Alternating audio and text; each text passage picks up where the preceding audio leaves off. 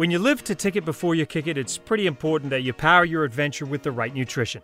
Not just when you decide to take on the biggest physical and mental challenge of your life, like I did retracing the 1928 Tour de France, but also as a part of everyday living.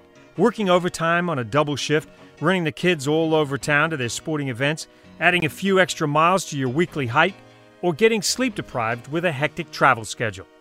I'm proud to announce Bucket Nutrition is now an official sponsor of our podcast, and just for you, giving a 10% discount on all Bucket nutritional products.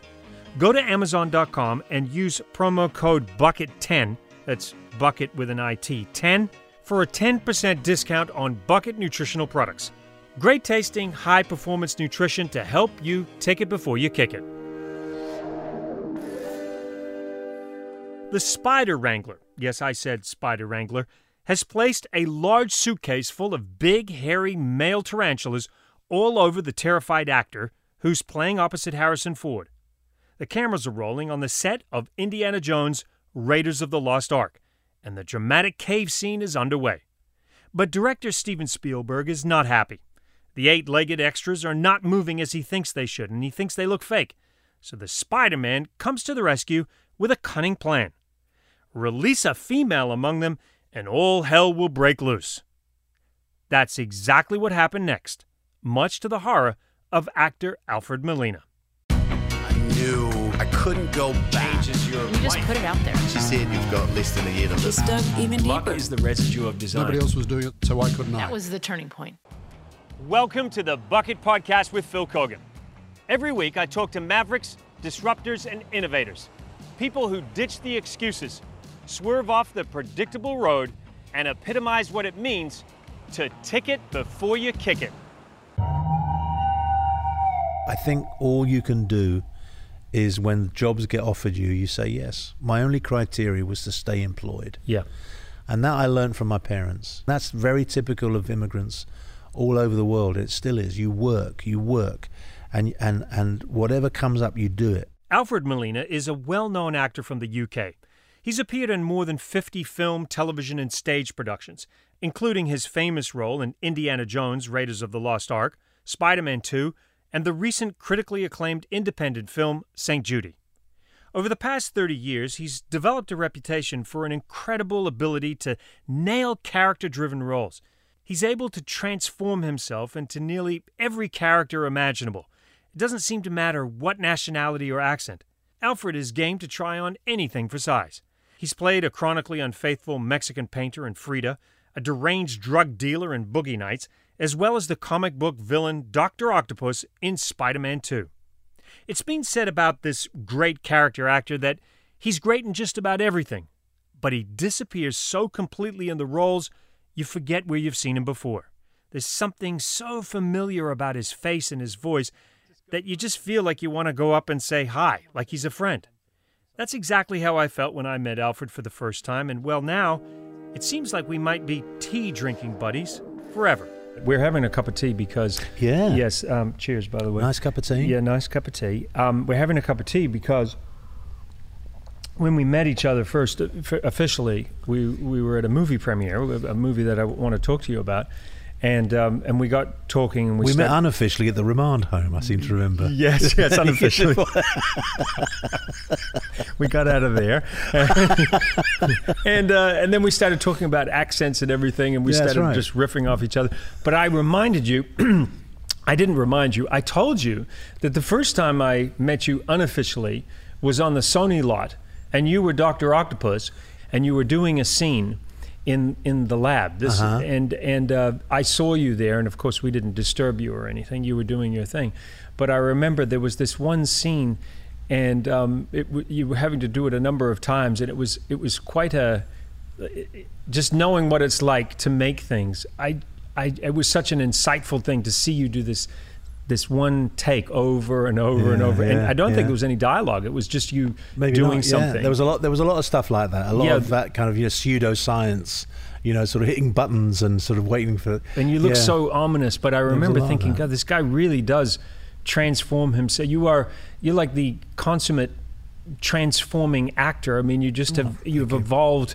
I mean, of course, Dr. Octopus I mean, he really did transform on screen. But you've had a whole career of that, and then you've just taken on this new role in this film, in St. Judy. St. Judy, and what a powerful film, independent film about something that's very poignant right now, something that's in the zeitgeist with immigration.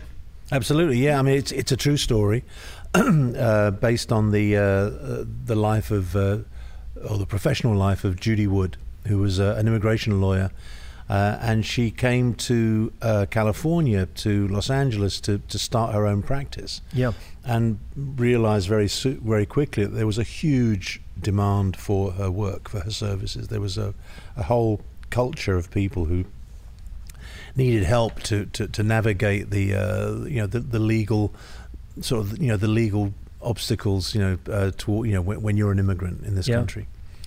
And as you say, it is absolutely timely. I mean, we talk about the immigration crisis and so on, and that crisis really is happening. But it's people like Judy Wood who are, in a way, kind of shining lights in the darkness.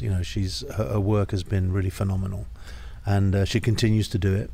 And so when the idea of making a movie about her and about her work came up, it felt like a no-brainer, really, particularly because of the timing.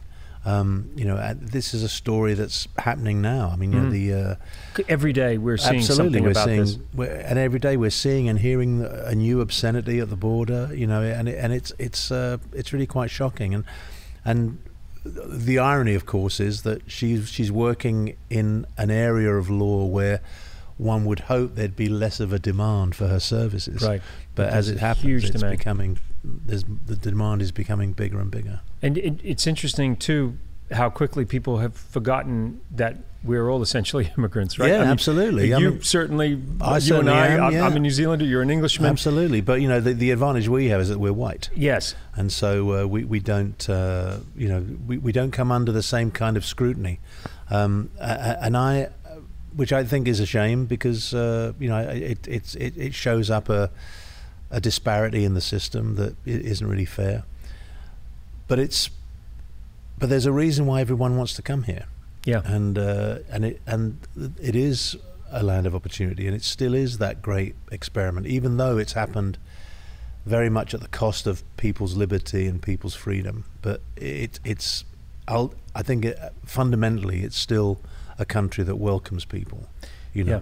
Just the idea that we won't allow people to come, it speaks directly against why you and I came here, right? I mean, because it is a land of opportunity, but to sort of be selective about people and people coming here for the same reasons we came here, it's very sad. Yeah, and that and all of that kind of gets touched on in the movie. Although the focus really is the work that Judy does on two specific cases, and they're cases that involve not just the right of someone to come to the States, but also definitions of what qualifies as a political asylum seeker. What qualifies as someone who's merely an economic migrant, and so on and so forth. And all of that is kind of for a country that is built by immigrants. You said just the nature of deciding to step from your country to another country, looking for freedom, a chance to get educated, a chance to live a life that's not hampered by oppression. The very fact that decision suddenly can become something that threatens your life. This is what is at the heart of the movie. Did I really say that? Yeah, and it's so eloquent. I'm rather pleased with myself. That sounds rather intelligent. Are you sure that was me? Yeah. It sounds a bit too bright for me, but I totally concur. Yeah. I totally agree with that. You agree with yourself. I am agreeing with myself. You absolutely agree with yourself. So the film, we saw it, we were lucky enough to see it in a theater, and it did a theatrical run. For people who want to see it, where can they go to see it? Well, it'll be streaming. And I think also there's going to be very soon a DVD release. So it's going to be available, readily available. Can you imagine when you first came to America, you'd ever be saying, "Well, my movie is going to be streaming"? I know. I know. What the hell? I'm still learning. There's a whole new language I'm still learning. I've got grandchildren in their teens, in their mid-teens. You don't look old enough. Well, you're very kind. Yeah.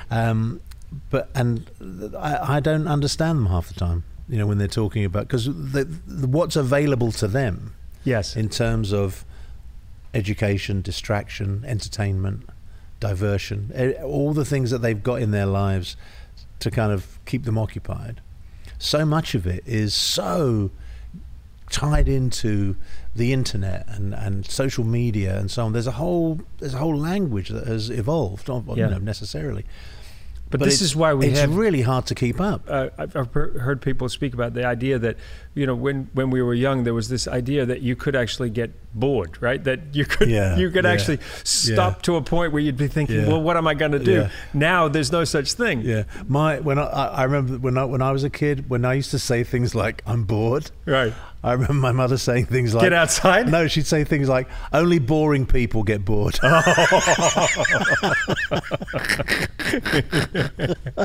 I'm not bored, really. I mean, but it was But I was the kind of classic, latchkey kid. I mean, both my parents worked, so I had my door key round my neck on a chain, and I was. I'd come home, I'd let myself in, I'd make myself some very independent. But we had to. But also, it wasn't. I don't remember either being praised for it or being chastised for it. It was just what you had to do, or having to learn how to do it. It was just something you did. Mm-hmm. You just kind of, it's part of life. It was like, come home, do your homework, make yourself a sandwich, and wait till I get there. Right. And your parents. I mean, one of the things that I've loved about you talking about your background is you've totally owned it. I mean, you talk proudly about your background. You're an immigrant. Your parents both came to England as immigrants. Yeah, my father was Spanish. My mother was Italian. My dad was a refugee from the Spanish Civil War, and he arrived in England via the refugee trail through France. And he arrived in the UK just in time for the outbreak of World War II. He couldn't go back to Spain, so he, along with a lot of other men from all over Europe who were disenfranchised and dispossessed, most of them running away from fascism, from Germany and Italy and Spain. And they formed what was under the auspices of the British Army was the Pioneer Corps. And the Pioneer Corps was basically servicemen who didn't have English as a first language. So they were trained they were trained as radio operators, they were trained as navigators and so on, stuff that they could do without language, stuff they could see. And my dad very proudly, but they weren't frontline troops, my dad very proudly used to say things like, "Yes, I was on the beach at D-Day. I was there. Oh yes." And he was. But what he would often forget to mention was that he arrived like a couple of days afterwards, because the Pioneer Corps, they were the guys cleaning up all the shit. Oh my God! All the dead bodies on the thing. They were cleaning up all the garbage. All the just stuff that was left behind. Yeah, sort of ordnance and I guess burying dead soldiers and all that, and it was But he went through that. So he had something like 10 years of being basically at war. And my mother arrived in England from Italy in 1948. And she got a job in a restaurant. She got a job in a hotel cleaning rooms. She was a chambermaid. And my dad, at that time, was working as a waiter in the hotel restaurant. Downstairs. And that's how they met. That's where they met. Well, and you slip into accents so quickly. I presume growing up with parents with different accents, you are known. I just kind of had. Well, I think I just had an ear for it somehow. I mean, and it wasn't anything that I'd practiced or trained for. It was just, I think I was just lucky. You just soaked it up. Yeah, I guess. And I also grew up in a neighborhood in London that was nothing but sons and daughters of immigrant families. We had Caribbean families, Irish, Italian, Portuguese, and there was a huge mix of lots, and it was a big sort of immigrant neighborhood. See, both my parents, they finished their education around about the age of 15, 16, and so many working class people of that era. But they both had a real innate skill for language. Both of them could read, write, and speak fluently in each other's language and in French and English. I learned Spanish and Italian from them, but I never learned French because French was the language they would translate everything in Spanish or Italian, but they wouldn't translate the French because we lived in 2 rooms, and I think they needed the French for privacy, so they never taught me. That was their private language. Yeah, they never taught me French. Well, they do say that French is the language of love too, right? Yeah, but the Italians say that about Italian. Yeah, that's true. And the Spanish say that about Spanish. Yeah. They're all wrong. Yeah, they're all. What is the language of love? English as it's spoken in New Zealand. Where they have a lot of sucks. Yeah, sucks. They have a lot of sucks. You mentioned in your neighborhood when you were a kid, you were exposed to all these different accents. And not only that, but not just the accents of the parents of friends, right, and schoolmates, but also the amount of American TV that was on in those days. The Dick Van Dyke Show and Mary Tyler Moore. Mary Tyler Moore. We got all the big Western shows. Yeah. So we learned. We were kind of constantly soaking up these accents. I remember playing in the street, and we'd do it with American accents, because we were kind of mimicking what we'd seen on TV. You know, you got me, copper. Head him off at the pass. You know, all that kind of stuff. You know, there's a new sheriff in town. All that, you know, and there's all kind of stuff that we got off the television. But you just soaked it all up, and who knew then, or maybe you did know, that you were going to do something with all of that? Well, maybe it was all feeding some unrecognized. I don't know. I mean, it's fun to speculate, but I certainly the idea of becoming an actor. Well, I'm not sure exactly when it first manifested, but I do remember. This is why I think I give the story credence. I do remember going to the pictures with some mates. Going to the pictures, which is such an English thing to say. And so we'd all chip in for one ticket, and the one kid would buy a ticket, go in, and then we'd all sneak round the back, and he would open a side door, and we'd sneak in. And then just rotate. And just rotate it. We'd all chip, like say one ticket was like 9p. We'd all chip in a couple of p, and and make it up, and then somebody buy. And then we didn't always get away with it, but sometimes we did. And were you like the class clown? Yeah, very much so. And I was very gangly. I mean, I'm 6'3". Yeah, I was going to say you were gangly, but I was 6 foot and skinny by the time I was 13, 14. Right. So I was head and shoulders above my schoolmates. So I got a lot of tease. I got teased a lot for that. Got bullied a little bit for that. Sky Tower and all that sort of that. Yeah, and sort of people jumping up to kind of punch me in the face and all that. Just schoolboy stuff. But as a defense, as a kind of great way of getting out of that, was always to be funny, to kind of make jokes and do accents. Accents. I would go off on these little riffs, as if I was my mum or as if I was my dad. I'd go off on these riffs and I'd start making jokes, or I'd say things.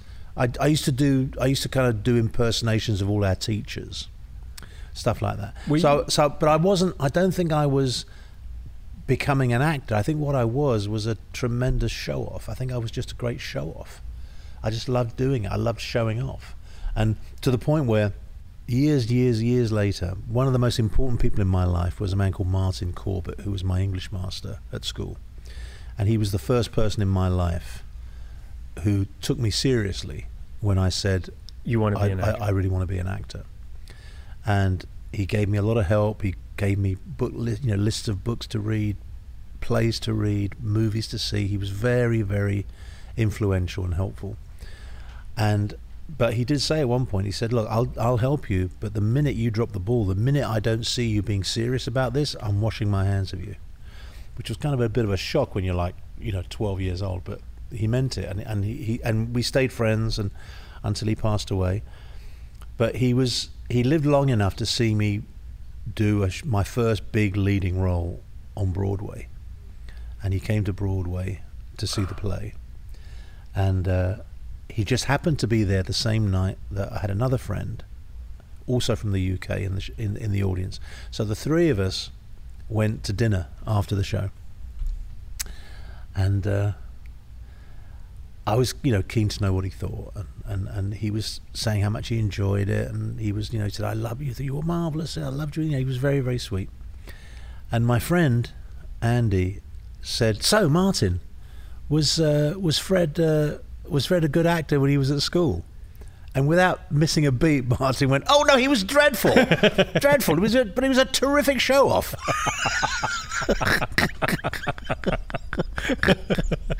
So I thought, yeah.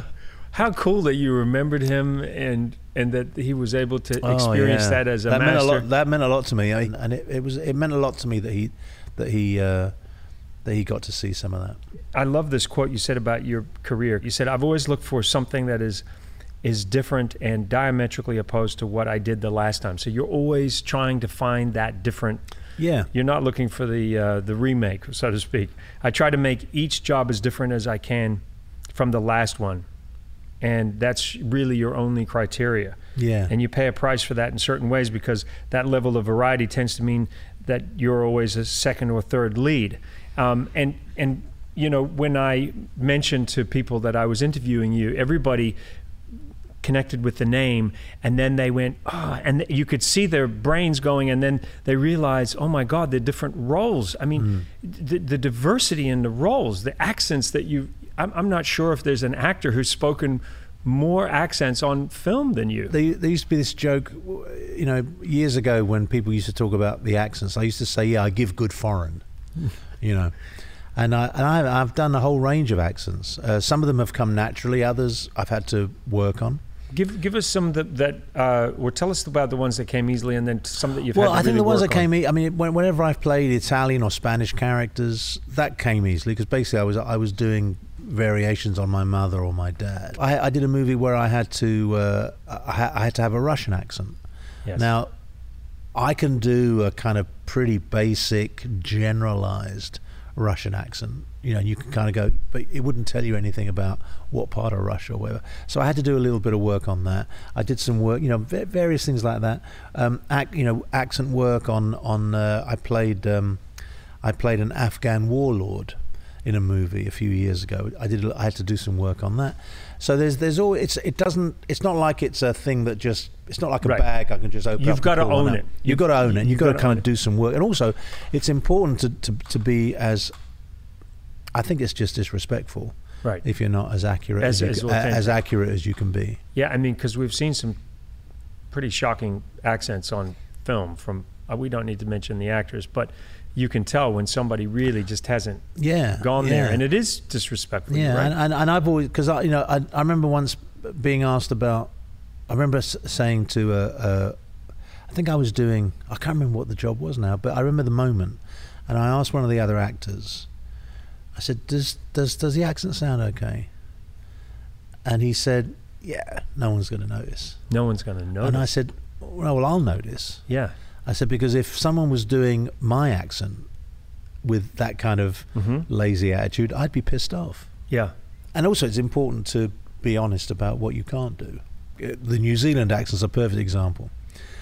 I went to work in New Zealand years ago on a series, and the first thing I said to the producers, I said, can this character be British or American? It was written as a New Zealander. I said, because I really can't do that accent. I've tried. It's really, really hard for me, and I don't want it to suddenly become that it's all about the performance is all about the accent. Right.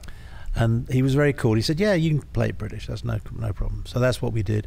And I think it's important as well to be honest about that kind of thing, because you're creating a character that is basically carrying a whole culture in a sense, and you don't want to be, it's just important. It's misrepresenting. Yeah, it's important to be authentic. But the thing is, accent work, you can work on it. You can train, you can practice.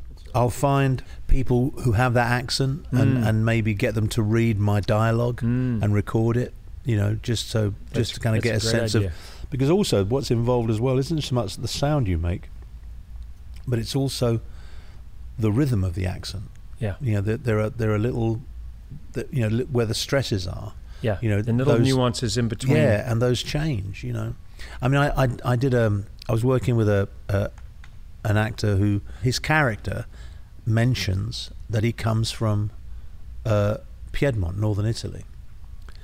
And I said, well, and he said, you have a connection there. Yeah, and I said, well, so he was talking about it, and I told him this story about how in Turin, when the Turinese, when they're talking in their dialect, there's a sound which they make, which is ne, which is like it's a word, but it's used as a kind of punctuation. So when somebody would say goodbye, they'd say ciao ne. I see. Right, you know, and I mentioned this, and he went, oh, I'll use that, and he used it, and it just kind of gave him that little bit of authenticity to it. There's kind of, you know, the sort of, you know, so that sort of thing is kind of useful. Some of the roles, some of the parts that you've played, I wanted to talk about some of those just because I know people they're looking at you, they're hearing your voice, and they're thinking, I know him from this movie I know. And so I just wanted to mention a few of them. The unfaithful Mexican painter Diego Rivera from Frida, a close-minded, fretful French mayor in Chocolat, the deranged drug dealer in Boogie Nights. Oh my God. You mentioned before, the film Not Without My Daughter. And then the Cuban immigrant family that had to find its way in Florida, of course, and then the Greek-American attorney in Before and After. So you mentioned that you're always looking for something new and different.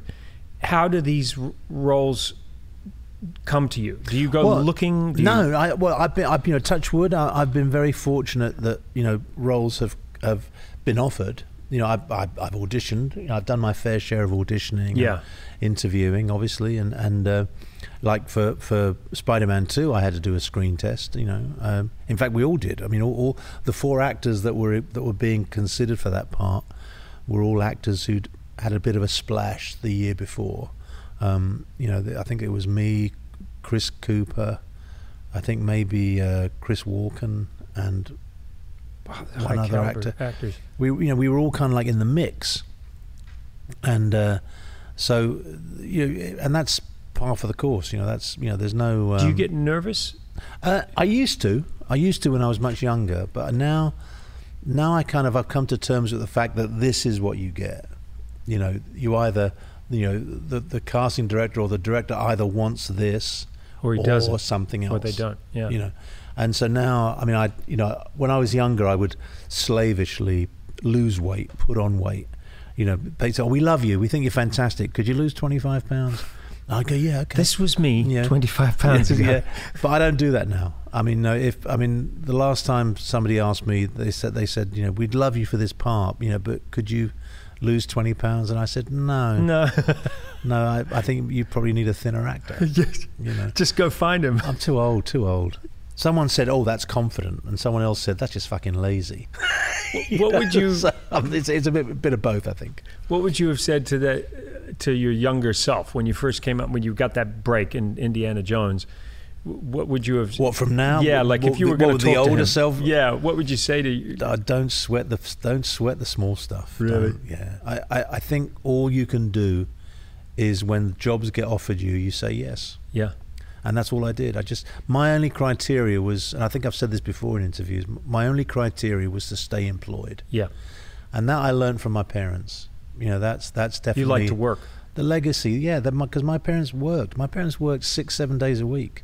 They worked. They lived paycheck to paycheck. That was their life. They worked, and that's very typical of immigrants all over the world. It still is. You work, and whatever comes up, you do it.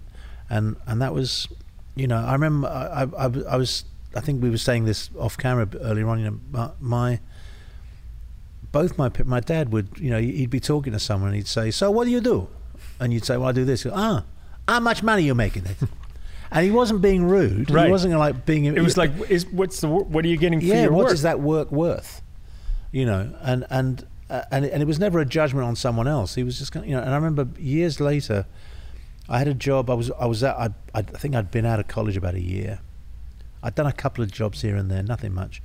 And my dad got me a gig at the restaurant where he was working.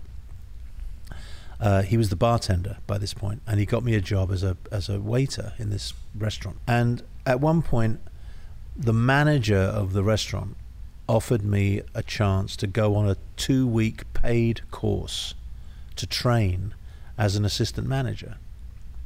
Now, if your ambition was to be in the restaurant business, that would have been a great opportunity. You'd be stupid to turn that down.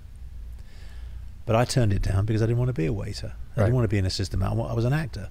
So I turned it down. My father found out about it because the managers told him, and I turned it down because I'd just been offered a gig to do a tour of a children's play, and they were going to pay me what was then the union basic, which in those days was something like £17 a week. So my father corners me one night after I'd finished my shift, and he says, "So this acting job, how much they pay you?" I said, "Well, it's union basic. It's 17 a week." "How much are you making here?" And I said, "Well, with tips, about 35, 40. And he looked at me. I've never forgotten it. Wow. You can't that look that you save for the lost and the mad. Yeah.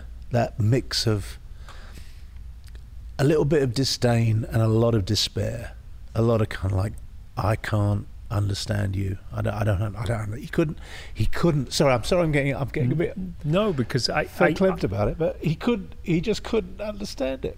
He couldn't understand it, and it was one of the few times when I really saw that he just didn't get it. He didn't get, and it wasn't his fault.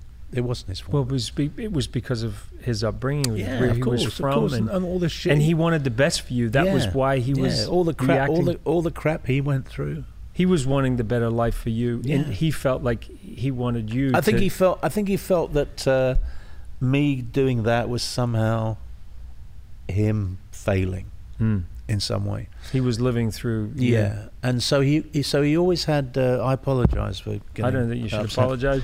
I think it's wonderful that you remember that moment and that you remember him that way, and it says a lot about how much you respected his work ethic. I did. I still do, and it was, but it was just very, But he then saw some stuff. But I got to tell you a wonderful story about my dad to mitigate anything. He came to see me do a play where I had to drag up in the second half of the play. It was a play about a gang of, a bank robbers, and my job in the gang was to create a diversion. So I dress up as a woman to look like a hooker on the street. So we did. I'm trying to imagine your dad thinking. Well, we did the full thing. I had the makeup and the dress and the hair. And my dad came to see the show, and afterwards he said, "Alfredo, it was incredible. When you dress up as a woman, you look just like your mother."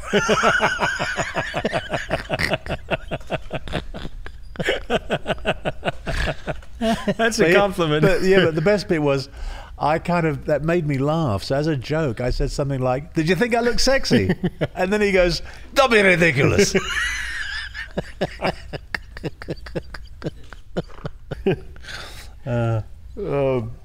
That work ethic. It's amazing how, the things you learn from your parents, how they stick with you. Oh yeah. And sometimes if you slack off, you hear them in the back of your head. Well, I still do it, and I don't know if I should admit to this, but every time I get a job and I'm told what the fee will be, yes, I work out how much that is per week. Yeah. Yep. I still think in terms of a weekly wage. Yeah. And I kind of go, well, I'm getting that much for 3 weeks' work. That's not bad. That's not bad. I don't think in terms of, well, it might be the only job I'll do for the next 6 months, or Which it might, says- this is the only job I'm going to do between now and Christmas, or whatever it is. I don't think in those. I don't think long term. I just Right. kind of go, Oh. wow, so and so for 3. That's great. That's pretty good. Better than that waiting job. Better than the standard acting wage I was getting. But my dad saw when I did a movie for Stephen Frears called Prick Up Your Ears. Yeah. It was like my first proper lead in a movie, mid-80s. And the film was chosen to be the inaugural movie for the Barcelona Film Festival that year. Huge honor, yeah. Oh, it was huge. It was huge. So it was a huge deal. We all flew to Barcelona. We were there for like 3 days. It was great. We had a fantastic time. And my father was being interviewed by some local TV station, you know, asking about you. Yeah, how you felt when your son's in this movie. Da-da-da-da-da. Yeah. And he's playing a gay murderer, you know, and all this. You know, so it was all, you know, it was a bit of the movie. You know, it's hard to imagine now, but the movie back in the mid '80s was a bit of a envelope pusher, you know. And that was the time that's when my dad, you know, we finally got together at the one point, and you know, and we were having a drink, and we were sitting at a table on just the two of us, and he said, "So, now I suppose now you can buy me that Jaguar." That's what. Were you ever able to buy him a car? Nah. Never quite made enough money to buy him a Jaguar. Do you also believe in this whole idea of clocking up the hours? Like, Yeah, you I'm a know, great believer. Yeah, the whole 10,000 hours stuff. Yeah. Yeah, I totally believe that. I 'cause totally believe that. Think of the hours that you've spent performing in Yeah. your career. Yeah, and I don't. And that fills me with pride. You know, I'm proud of that. Yeah. I'm not. You like hard work. I mean, you're Yeah. not scared of it. Not at all. Not at all. Were you scared of the spiders though when you? I was Yeah. a little bit. Can a you little bit tell me nervous. that story? Because wasn't there a story where you were walking into the Yeah. the Well, set that day? it starts off at the audition. I went to audition for Raiders. I met Steven Spielberg. I was very nervous. Well, who wouldn't be? We got on very well. You know, he was sort of saying how, you know, this might work out. I'm looking forward to it. You know, great. You'll be hearing from us. You know, shaking hands all round. You know, it was all very, very nice. As I'm leaving the suite where he was conducting all his interviews, as I get to the door, he says, "Oh, Alfred, forgot to ask. You don't have a thing about spiders, right?" And I went, "No." And I thought he meant those little daddy long legs, those things that crawl Yeah. up out of the bath in the summer. You know, Yeah. the little spiders. Which are you most fight. of the spiders that we see. Yeah. And I just kind of went, "No." Yeah. And then a week later, I get the call that I've got the job, so I got to go have the plaster cast made of my thing, and then someone says, "Have you met?" I can't remember exactly the sequence now, but someone said, "Have you met the spider guy?" And I went, "No." He said, "Oh, you will. Don't worry, you'll meet." So on my first day, the scene with the spiders, Yes. that was my first day. That we shot that on my first day. That was my this the first time shot. film had rolled on you? Yeah. So I arrive at the studio, and they're doing something else, and I'm in costume. I'm ready, and I see this guy walking down the corridor carrying 2 suitcases that are made out of perspex, you know, see-through, and each suitcase has these little about 8 compartments in each suitcase, and each compartment, because you could see right through it, each compartment had a little tuft of straw. You know, I didn't think twice about it. You know, morning. You know, he walks past. So I then get on set. We're doing the spider shot now, the spider scene now, blah, blah, blah. Everyone's talking, everyone's buzzing. I'm kind of like, you know, kind of excited, you know, not really think. And then I see that guy with the spider, with the suitcase. And then he then undoes one of the suitcases and takes out this this little compartment, takes off the straw, and there's this great big tarantula in this thing. And I suddenly went, "Oh, those are they meant those spiders." And so then I'm in position, and he starts putting them on me one by one, and they're completely still. They're not moving around. They're just completely still. And I'm just sitting there, like standing there. And eventually, the shot is basically me just reacting to the spiders, and I'm supposed to go, oh, like this, looking like I'm scared. So I start acting, and Stephen goes, they're not moving. They look fake. They're not moving. So the camera guy's got his little air thing, what are they called? Yeah, those? The dust off. Little duster, yeah. And he's like squirting these, and all they're doing is they're not moving, they're just falling off. He's blowing the spiders trying to make them move. And so the guy, the wrangler, the spider wrangler, the spider guy says, "Well, they'll only move if I put a female amongst them. They'll start to move." So he goes to the other suitcase and pulls out. He then puts this other spider there, and they go fucking apeshit. They're like running all up the face, on the back, like this. And I'm, roll it. And Stephen's going, look scared, Alfred, look scared. I'm not fucking scared. I'm scared. And one of them even crawled up here and kind of like, and never forgotten it. But yet you called that a gift from God. Yeah. You said that whole experience, I'll tell you why, Phil. I'll tell you why that was a gift from God. I'll tell you why.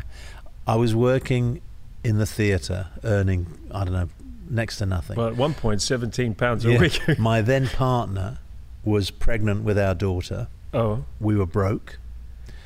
And that movie, I was earning like 80 quid, this is like early 1980. I was earning maybe about £40 a week in the theatre, which was, not great money, but it was doable. Not much more than you were earning as a waiter, by the way, yeah, with the tips. Exactly. And also my partner was working. She worked almost right up until she delivered. That movie paid me £1,000 a week for 2 weeks. It was like that was a gift from God.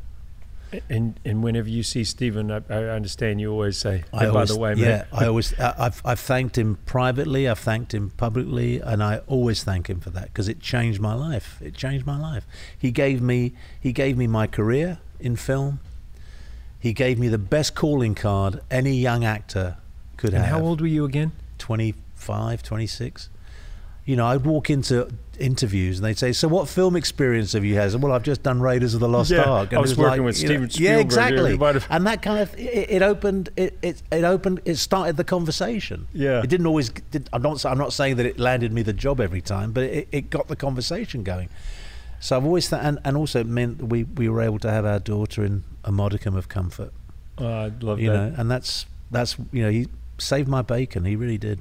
You say to anybody, remember that scene, throw me the idol, and I'll and people just immediately they remember. Yeah, and I've never had a problem with that. People come up to me still and men my age say they saw the film when they were young, they've shown it to their kids, they're now showing it to their grandkids, and I've got no problem with that. So I mentioned the film St. Judy that you were recently in. And there's some other projects that you're working on right now that sound really interesting. Working with some great people, including Hugh Jackman. You did a film with Hugh Jackman. That was last year. We did a movie called Front Runner. Yeah. That Hugh played the lead in. He was wonderful. And that was a lovely. That was the. I got the chance to work with some very, very good directors and actors over the last 2 or 3 years. My passion's in storytelling and and great stories. And we're setting up the same production company, Cannonball, that did St. Judy. I've done 3 movies with them. I've been executive produced on 2 of them, and this 4th project is called Lillian. It's a film that I'm going to direct. This is your first directing job? Yeah, first. How do you feel about that? I'm excited. I'm looking forward to it. I mean, I think I'm going to need some help on the technical side. In my experience, the best collaborations have always been with directors who trust the actor and trust that the actor will bring his or her best to the table. And that will always happen if the actor's given the room to do that. The best directors I've ever worked with are the ones who have started off the conversation by saying, "How do you like to do this? You know, do you like lots of notes? Do you like few notes? Do you like do you like lots of takes, or do you like no takes? Here are our parameters. We can give you maybe 2-3 takes tops. We just don't have the time for that. Can you work with that? You know, as soon as the director sets up a collaborative atmosphere, an atmosphere where you feel that your opinion and your input can be of some use, or at least will be taken seriously, or where you feel safe in being you, in giving that input, then I think you've got a recipe for, you know, a good, happy working environment. What about your, you in your career, you've played so many different characters, and you've really embraced the idea of just taking on anything new and different. You ever thought about being like the lead romantic role on a film? I think I've left it a bit late for that. Well, I think I'm 66. I don't. But think you're like a many maturing wine. Am I? Oh, that's very kind of you. I haven't not quite turned to vinegar yet. Yes. No, I think there's a certain you've got to be sensible as you get older in as an actor. You've got to be sensible about what's going to be available to you. Right. You know, I mean, I'm not waiting for someone to kind of to send me some fabulous romantic comedy. But is it something that you want, because you've really seemed to have embraced the idea that this is where you're best suited. You're best suited at transforming yourself. And I'm a character actor. Yeah, that's what I am. I'm a character actor. You know, I play the second or third lead, and that's fine with me, because with that comes a freedom. Yes. And a range of roles that you can play. You can be a bad guy, you can be the funny guy, you can be the silly guy, you can be the grumpy neighbor, you can be the sweet granddad. Whatever it is, you can play a whole range of roles, and it doesn't matter about the size of the part. You know, if you've got one scene or you're in every scene, it doesn't matter. If the writing's good, if the story's good, if it's a character you can live with and inhabit and feel good about, then your quid's in. Do you like to be scared when something's offered to you and you sometimes I'm not as fearless as I encourage other actors to be. Right. You know, I talk a great game when, you know, with young actors. I'll say, you know, you've got to be fearless.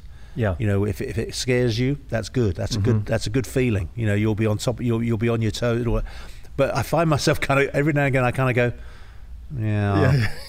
I had a conversation with Kelly Cal, who I've partnered on a couple of films as an executive producer, and Kelly and I get on because we have a very similar kind of view about these things. You know, it's more to do with a practical approach to the craft of what we do.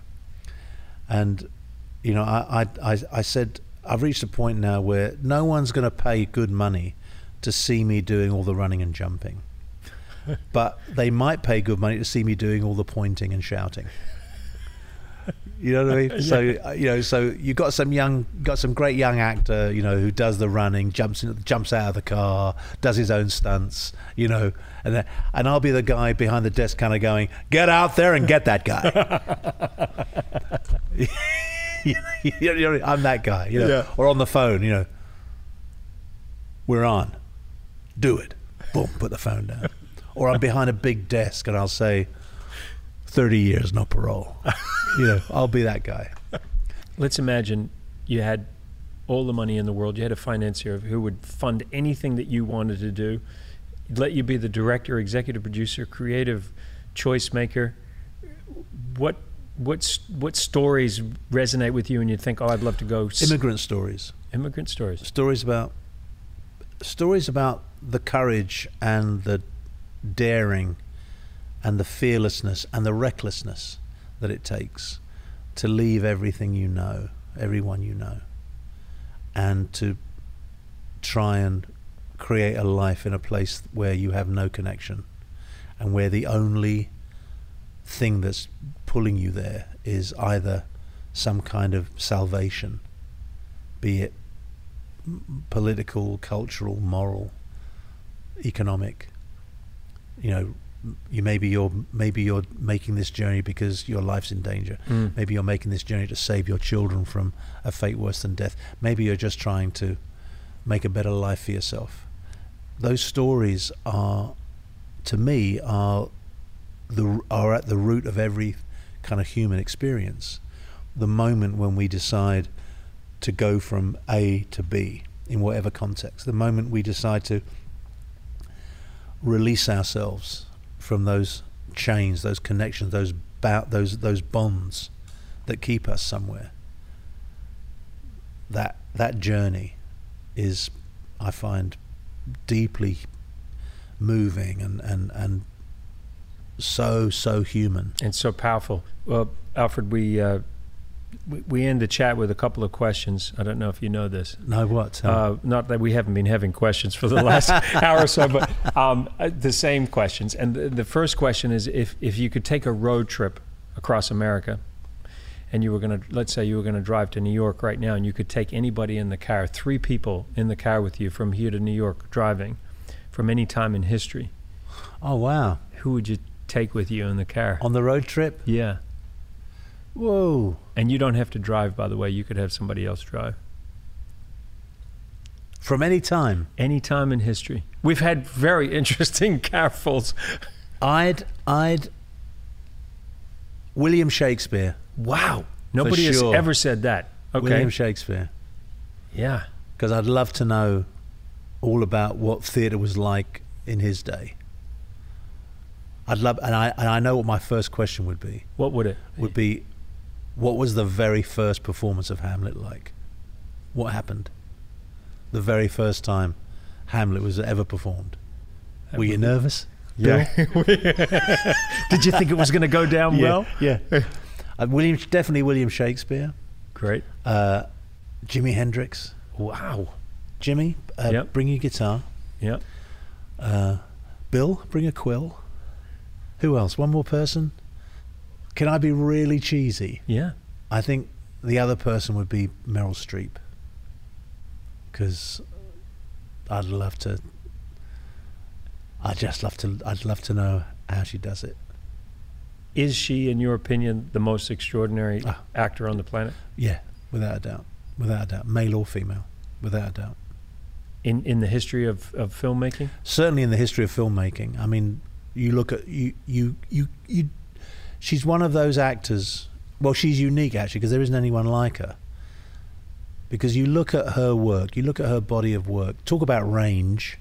I mean, she makes the rest of us look like we're kind of just, dilettantes. I mean, she's taken herself to places and taken us to places, in her work. And you look at all the way through her life, all the way through her career, from a young actress right to what she's doing on HBO now with her series. I mean, there's a life you can almost learn how to be. If you looked at all her movies from the beginning right to the end, it's as if you can learn how to be a human being just from watching those looking films. at her work.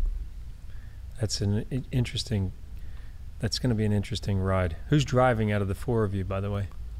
Oh, I kind of imagined I'd be driving. Well, I wouldn't let William Shakespeare drive because... Well, I'm not sure I'd let Jimmy drive. No, I wouldn't let him drive either. So it's between you and Meryl, I think. Yeah. Well, whatever she wants to do, whatever Miss Streep wants to do is fine. She's with in me. charge. Yeah, totally in charge. And Right. I'm in the back With Jimmy. And he's sort of smoking a joint. I just every now and again wonder kind if of go, William would take it. wow. I wonder if you offered him a toke, if he'd... William I don't know what- Shakespeare. Yeah, I'm sure. If he might say something like, forsooth, is this like tobacco?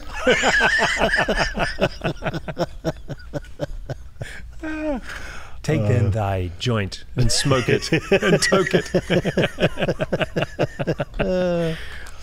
And then your last day on earth. Oh, I would gather all my family Mm-hmm. and all my friends, all the people that I love and who hopefully love me. I'd gather them all together around a big table and we'd have a big fuck-off spaghetti dinner. Big fuck-off spaghetti dinner. Yeah. And we would just eat and talk and tell jokes and stories and have lots of wine, and then at some point I would just make my excuses and drift away. Yeah, carry on. Yeah, you guys carry on. Carry on with the good work. I'll be back in a few. I'll see you in a few. Well, I know we're going to see you in a lot more movies, and I'm excited to see what you're going to do with being a director. When do we expect that? How long? Well, we're looking forward to, I think we're hoping to start shooting in the fall. Awesome. So, really appreciate your time. Thank you, Phil. This is great fun. Yeah, really good. Scott, were we rolling? Okay, good. Yeah. You'll be able to dig the bones out of that. I hope you enjoyed today's podcast. To see more great interviews, go to philkeoghan.com and subscribe to Bucket with Phil Keoghan wherever you get your podcasts. Please consider rating and reviewing us. And follow Bucket, that's Bucket with an IT, on Instagram and Facebook. Also, follow me on Twitter, @Phil Keoghan. Today's podcast proudly brought to you by Bucket Nutrition. Great tasting, high-performance nutrition to power your adventure. Don't forget to go to Amazon.com, search for Bucket Nutrition, and use promo code BUCKET10, that's Bucket with an IT, and you'll get a 10% discount on all Bucket nutritional products. Just wait until you try the Bucket Booster with Manuka Honey.